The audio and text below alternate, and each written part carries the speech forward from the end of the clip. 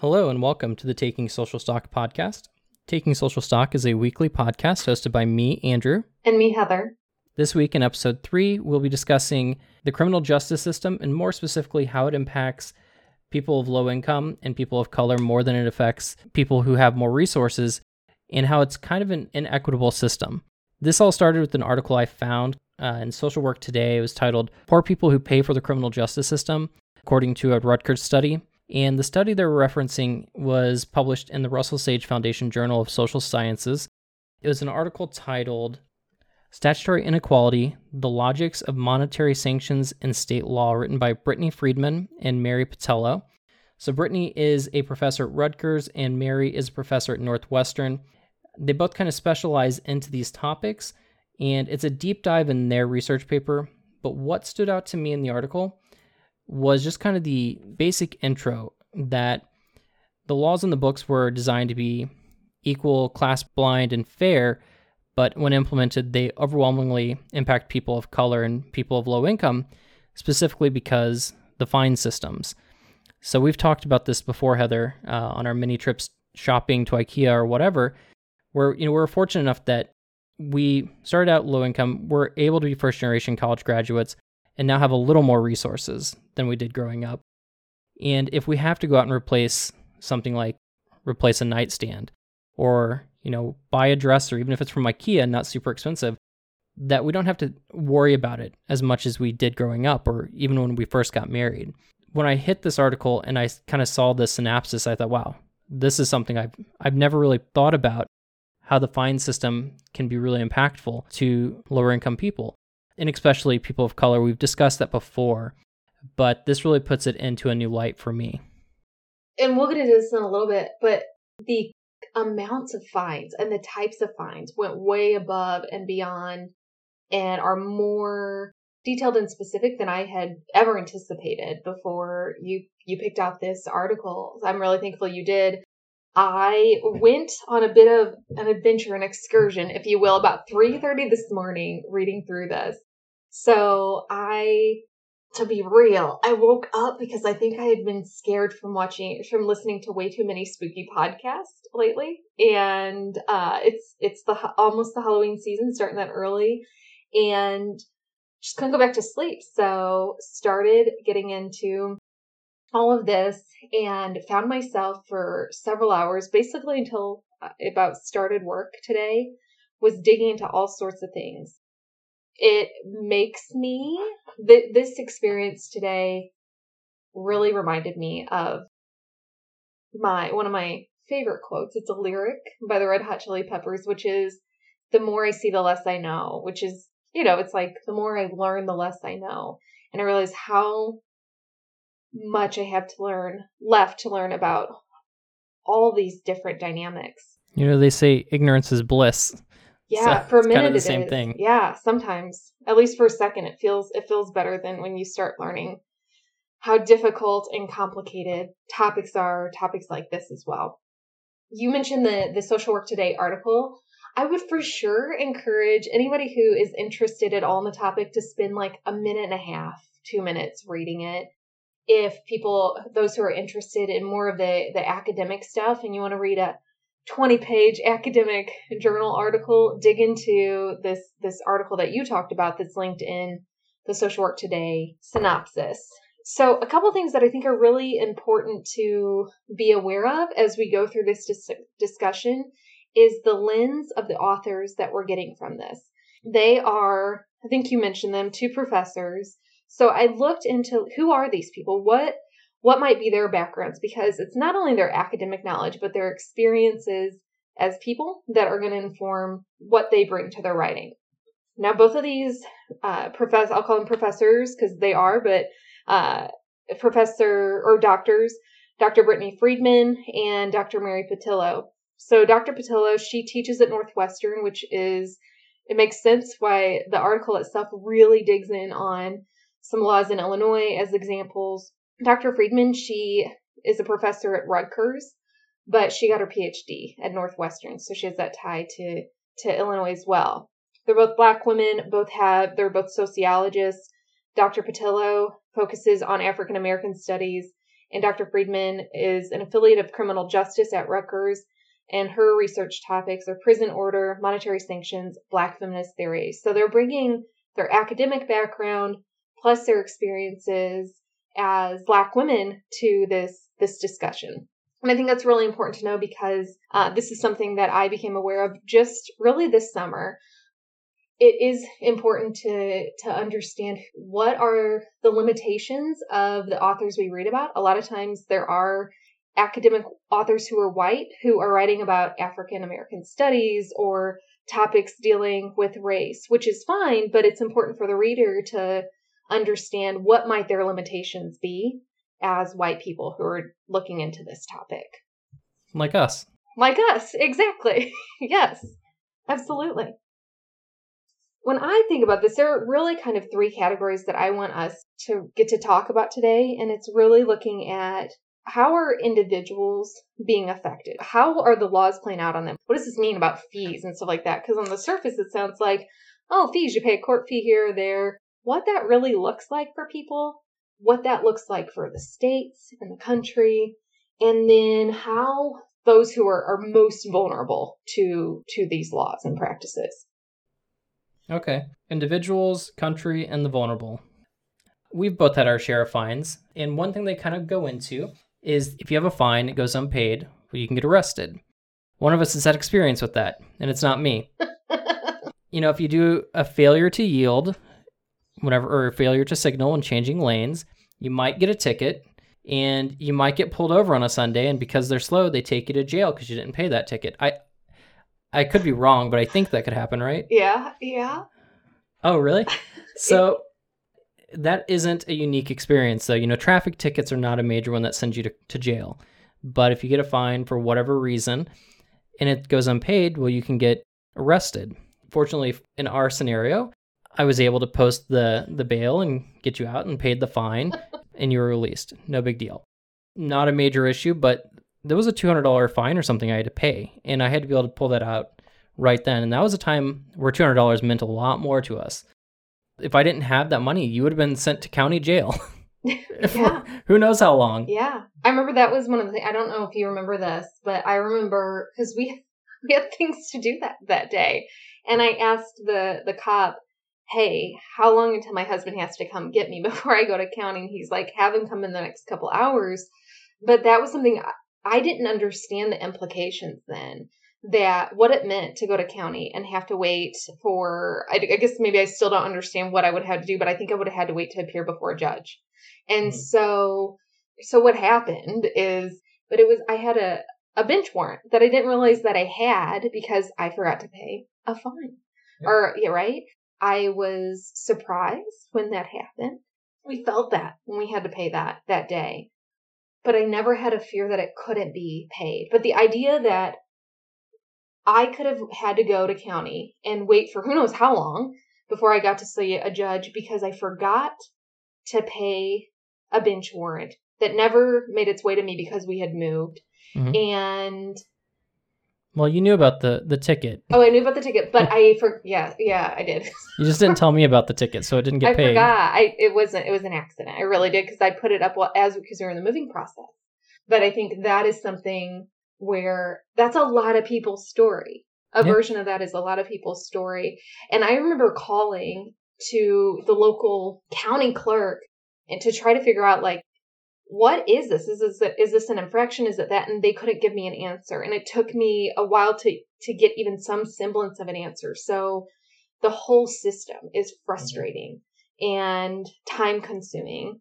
And if we hadn't had $200, I would have been heading off to county because I forgot to pay a ticket. And we would have probably had to pay more if you had to appear before a judge because then you have to pay court costs. The original ticket was probably $35. At the end of the day, it cost us time, and it cost us more than quadruple the original fine, I believe. That's not unique. So a lot of times these fines, any ticket you get, if you don't pay it, it'll increase. I think traffic tickets, usually it's like if you pay it within the first window, it's this amount, then it goes up by a certain percentage, then goes up by a certain percentage. It's definitely not a unique situation. We were fortunate to be on the light side of it. But if you don't pay fines, you can also have your license revoked. They go into that a little bit here. And then now if you have to go to work and you live in an area that doesn't have good public transportation, you either can't work or you have to find a ride every time, or maybe you drive without a license and then risk additional fines and additional penalties, all because you didn't have the money to pay the fine. And now they're taking away your ability to earn income to pay the fines. It's a cycle for individuals for sure. In the academic article, so the longer article, because I know we've talked about a couple in this, they talk about a little bit about Ferguson and how after Mike Brown's death, there was a lot of looking into the system, finding that there were a lot of fees being created in Ferguson, and that is we use Ferguson because everybody has heard that you'd have to have lived on another planet. Could have forgot. It's been, what, 7? No. Or they forgot. You know what? You're right. You're right. It's been 5 or something years. And so is the Mike Brown shooting, which was kind of the start of the Black Lives Matter movement. It was one of the keystones that started that movement. Yeah, you're right. It is 6 years ago. So if somebody's an adult or has even a teenager, they've heard of it more than likely, but I should give some fairness in that. You're right. But they shared that as an example of looking into this municipality, to this area, and seeing that people were charged a lot of fees. And that was one of the issues in that community. But that community, I bring that up because I think, a lot of people know about that community, but that isn't unique to different towns, municipalities, cities throughout the country. One of the things that you had just talked about was the increase in fees. And that was something that I really drew my attention in the long article, which they shared a snippet of what was shared on the House floor with a Senate bill that was trying to be passed, and talking about basically how do we not what do we do about these fees? Multiple people were multiple of the contributors were calling people deadbeats who couldn't pay the fees. And somebody shared, hey, you know that if they go a certain amount of days, the fee increases by X%. And then if they can't pay it, they're already behind, they can't pay it, it's going to increase even more, and then even more. And there was this argument back and forth where some of the people really just wanted to simplify people who didn't pay fees, to call them deadbeats, and to oversimplify it to say, well, it's just a little bit of money. And that, to me, really screamed privilege, because it was a little bit of money to them, but it wasn't a little bit of money to people who already didn't have money to pay an original fee or fine. When thinking of that, the idea, kind of mentioned our perspective and our situation of $200 being a lot to us, then it's still a lot of money, to be real. Yeah. But the decision makers aren't the ones who are really dealing with these fines and fees and the ongoing system. The idea of the escalation of cost doesn't matter if you're able to pay the initial bill. There is, this idea that, well, they're spending all their money on other things. They can afford it if they make it important. And it goes into something they talk about in the article, this neoliberalism, which was a theory or whatever about in the 80s and 90s. We hear the term all the time today. Neoliberalism, neoliberals, all this. But neoliberalism is really just this idea of personal responsibility. And that's where a lot of these fines and laws and systems come from. It's not really fair, I guess you would say, because we all want to be responsible for ourselves. But what $30 means to me is different from the next guy. And so those fines, while they're meant to be blind and fair, everyone could take care of themselves, it's completely unfair, because $30 is whatever percentage of my income. But for someone else, they may be dealing with unemployment, or in today's world, they may want to be employed, but they cannot. They could be on disability. There's a million different reasons why their income could be less than their earning potential, and they're not there, or they're just unfortunately straddled those confinements. That whole idea of being personally responsible and pulling yourself up by your bootstraps doesn't work. Sometimes you don't have bootstraps. Yeah. I hope a lot more people are understanding that the pull yourself up by your bootstraps theory is a falsehood. It's not real. But I think there's this pride in this personal responsibility of look what I did, where, going back to the people who were on the house floor, again, oversimplifying the financial situation others were in. I don't know them or their background. So we'll say, okay, best case scenario, they were all really, really hard workers and they did so much to get to where they are. But what they're not acknowledging in that conversation, and what a lot of people don't acknowledge, is they had a support network to help them get there. Nobody at all pulls themselves up by their bootstraps. And to your point, some people don't even have shoes. So there's nothing to pull up. But I think it feeds into this idea of, like you said, neoliberal policies of personal responsibility, being able to do something else, which use the term they, right? Like it's to other people. Well, they can do that if they try hard enough. Look what I did. They can do this. They. And I think that has fed into them being people who are convicted of crime. One of the articles I looked at could be called users of crime, if you wanted to say something like that, is that the criminal justice system has grown more expensive. Since 1970, the prison population has really started to amp up in terms of prison population about that time. And over the years, we've seen more cops, more prosecutions. The prison population, like we talked about, has increased a lot since the 70s. We can look back to one thing, which everybody's heard about, is the war on drugs, right? Where we saw a lot of, that's probably a whole other podcast, a lot of not great things, terrible things happening has made our prison system look the way it does right now. With all these increases, you have people who are in prison, more and more people who are in prison. You have more cops that you have to pay for, more costly, what was called intensive prosecutions. So how are you going to pay for all that? That's where you get into the monetary sanctions that the article talks about. And that could include things like I never would have thought about before recently, which is like riding in cop cars, probation officers, when somebody is released from prison, they have to pay that back. DNA storage. And these are for people who are convicted of crimes, whether or not they do any time in prison as well. So that's another thing to keep in mind. They go into even the idea of, before this law passed in Illinois in 2016, that the state could sue committed persons for reimbursement expenses. And they go through a case study, I think it was of two specific people had over 157 lawsuits against them for a total of about $500,000 while they were in prison, which I guess obviously prisoners they could destroy property in the prison. They could assault guards. There's things that I could see that the prison incurs cost during that, but unlikely that it's that amount. And that's just crazy to me. The fact that you can sue someone who's, I guess I kind of get it, but it's still crazy to me that you can sue someone who's in jail. They did overturn that to some degree with some Senate bill in 2016, but it only marginally passed the House, which is very shocking.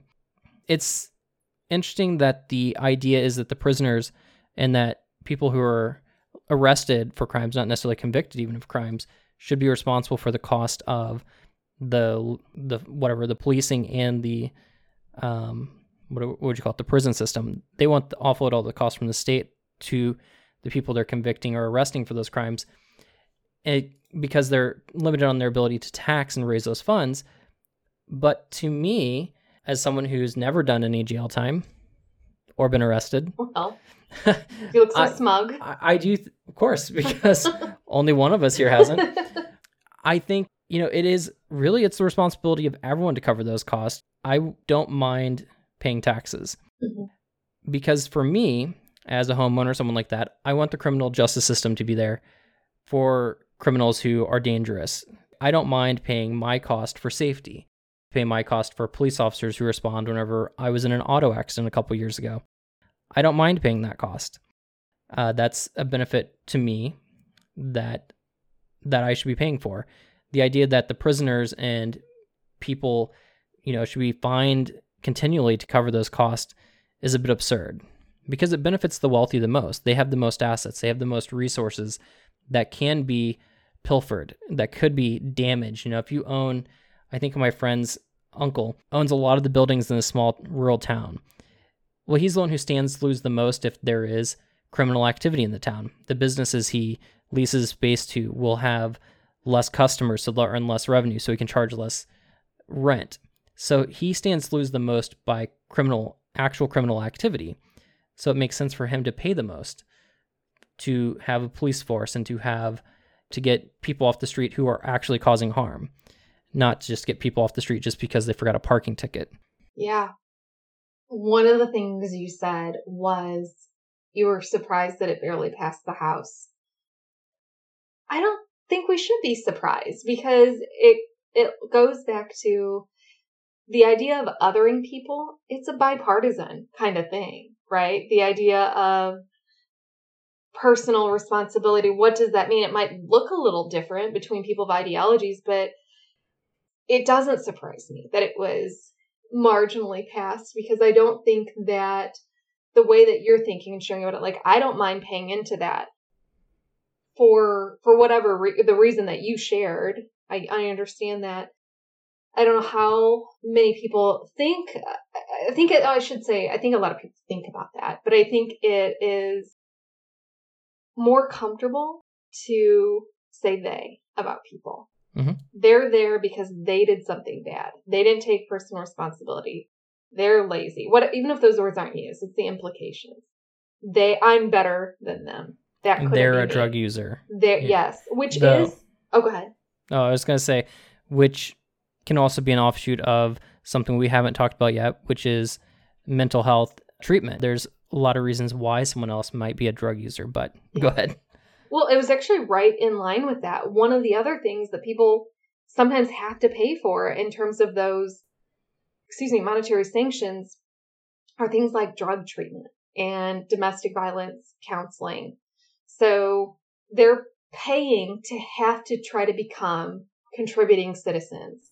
When we think about, we'll hone in on drug treatment for what you brought up. So many contributing factors where people are self-medicating because, again, that could be a whole other discussion where people can't afford the types of medications they need, so they self-medicate. There are a lot of issues that can arise with that.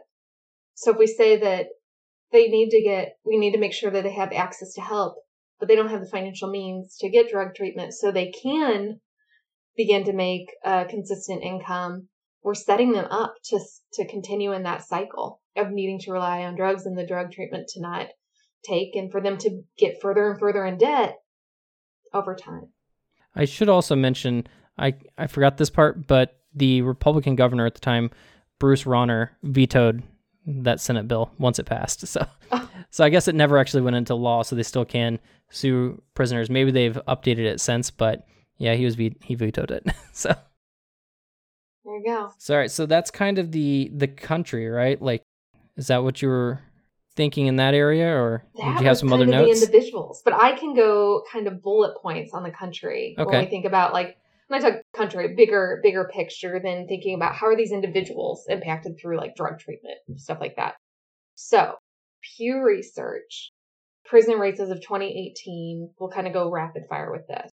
So per capita, there were 268 people per 100,000 white people in prison. For Hispanics, it was 797 people per 100,000. Wait, what was the first stat? So white people, 268 per 100,000. Okay, per 100,000, gotcha. Yep. Hispanics, 797 per 100,000. Blacks, 1,134 per 100,000. And they were referencing a U.S. Department of Justice number. So it's of a 2018. And I think that's also something else where we're seeing people disproportionately affected, because I also think that, I've had conversations with people where sometimes we see raw numbers. Well, X amount of people are in prison, where somebody might say, well, more, I'm making this up as I'm making this up. More white people are arrested for X than black people. But we have to help people say, Well, maybe by raw number, but you have to understand that by percentage, there are a lot more white people in the U.S. than black people. So we have to look at it per, like what we're talking about, 100,000 here to get a really good look and accurate look of how many people are in the system. Couple other things here. In 2017, the U.S. Commission on Civil Rights said that since 2010, 47 states have increased civil and criminal fees. So this article that we were honing in on today, it's part of the bigger study. It's like a 5-year study and a 5-year study with multiple partners, and it spans eight states. So we're going to see at some point a bigger project where this article is part of that project. They hone in on the laws. And then the other things that really stuck out to me were thinking about, what does it look like to be somebody who's slammed with all these fees, who's in the prison system, who's already at a disadvantage financially to pay for them? What might some other barriers be? So I looked into what is educational attainment among the prison population. It's a little bit old, but it's what I found. I don't know. So the numbers could be a little bit off.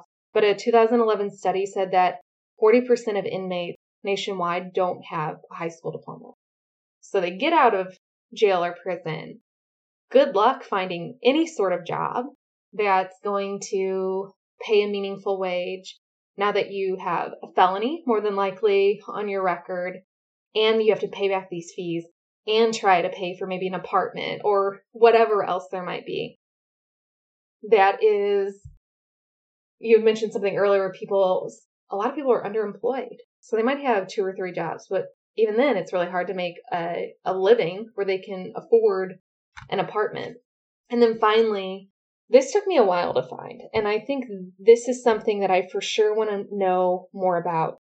The Prison Policy Initiative, they shared a 2003 study from the Department of Education.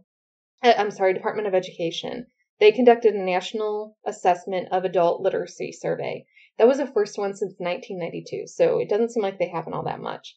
But at that time in the 2003 study, they surveyed 18,000 people who were not in prison, and then about 1,200 people who were incarcerated in federal and state prisons.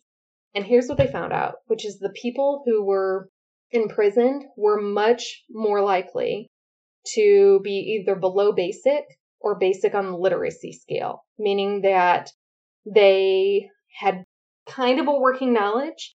They could ingest maybe news stories, instructions, job applications, maps, order forms, bouncing a checkbook, how to create or calculate a tip.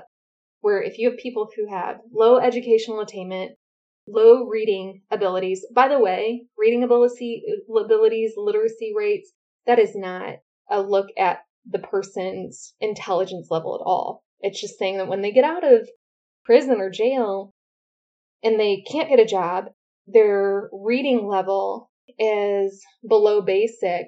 How in the world do we expect them to be in a position to pay the fees that they're continually charged with? And that circles back to a point I meant to make earlier. When you're leveling all these fees and fines against the offenders who couldn't pay them to begin with as a way to fund your systems, it's ultimately a failing plan, right? If they can't pay it to begin with, they're not going to be able to pay it down the road. Leveling lawsuits of hundreds of thousands of dollars against former or people who are currently incarcerated, their likelihood of being able to pay that once they're released is virtually none. So they're going to wage garnish, which is going to tell these people if they can get a job, but it's going to tell them that they don't even want to seek straightforward employment. They're going to be more prone to seek jobs that pay under the table or, something like that. It doesn't aid the recovery of these funds that the whole purpose of the fines was to determine. It's an ultimately flawed system. It doesn't make sense to try to seek money from someone who can't pay you to begin with. That's why, no gambling establishment's going to let you, if you don't pay what you owe them, to let you keep borrowing money to gamble because, well, they know you're going to continue to lose. So why would they give you more money to lose that you can't repay? A lot of people may not visit casinos or never take out markers. I don't. I think it's silly, but that's the same idea. Casinos are smart. They know how to make money. And the government, for some reason, doesn't necessarily understand how to make money, which is weird. That's one of their main jobs, is to make money and redistribute it. As you say that, I want to be able to speak to that more. So I'll be looking into talking with you more about that in the future. But I think the kind of one of the final things I want to share on this is that 80% of people who are criminal defendants, they're classified as having financial need. And it's a little bit, again, of an old study. I'm looking into the recent article that we read. So some of these topics aren't assessed all that often, it appears, either. 20 years is kind of a long wait, but it's what we got right now. 80% of people qualify for public defender. I looked at the American Bar Association and found out, what does that mean to qualify for a public defender? You have to have 125% of poverty guidelines by household size. What that breaks down to when we look at the continental U.S. is if you're a single person household, you have to make $15,613 or less to qualify for a public defender. If you're a family of 4, so you and 3 other people in your household can make up to $32,188. If you go over that, then you don't qualify for a public defender. A family of 4, that's incredibly difficult to live on $32,000 today. So saying that you have to be in serious need to get access to a public defender. Even when you get one, you could still be looking down the barrel of fines and fees, and they can vary depending on if you're charged with a felony, a misdemeanor. The Brennan Center, it's a nonpartisan law and policy institute. They said that almost all states are pay to stay. They have an interactive map, which was really cool to look at to see what are people having to pay for. So again, almost all states are pay to stay, and only one state in DC, you clicked on it and they just don't have data available. So that's where those 2 outliers are. And then in terms of what do people have to pay to stay in jail for? It could be a public defender that they clearly can't afford based on their income levels, paying for room and board in some places. It could be in Florida and Wisconsin. If a prisoner dies and they have outstanding fees, they can go after their families to get those paid off. And then just a couple of random things is some places have it where they have to pay for their clothes. They have to pay reimburse for their medical care that they receive, including, again, psychological and psychiatric. So but they get to choose their provider, right? They can negotiate those costs. Yeah, right in the jail. But yeah, I think that this is where this article made it a lot more complex to me. I already did have an understanding that it was complex, but some of the things that I read today were shocking. And again, that flea from the Red Hot Chili Peppers, the more I see, the less I know. I am glad you picked this article. Good.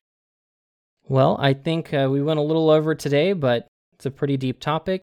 That will do it for episode 3. If you have any questions or comments, please email them to us at takingsocialstock@gmail.com. And otherwise, we will see you again next week.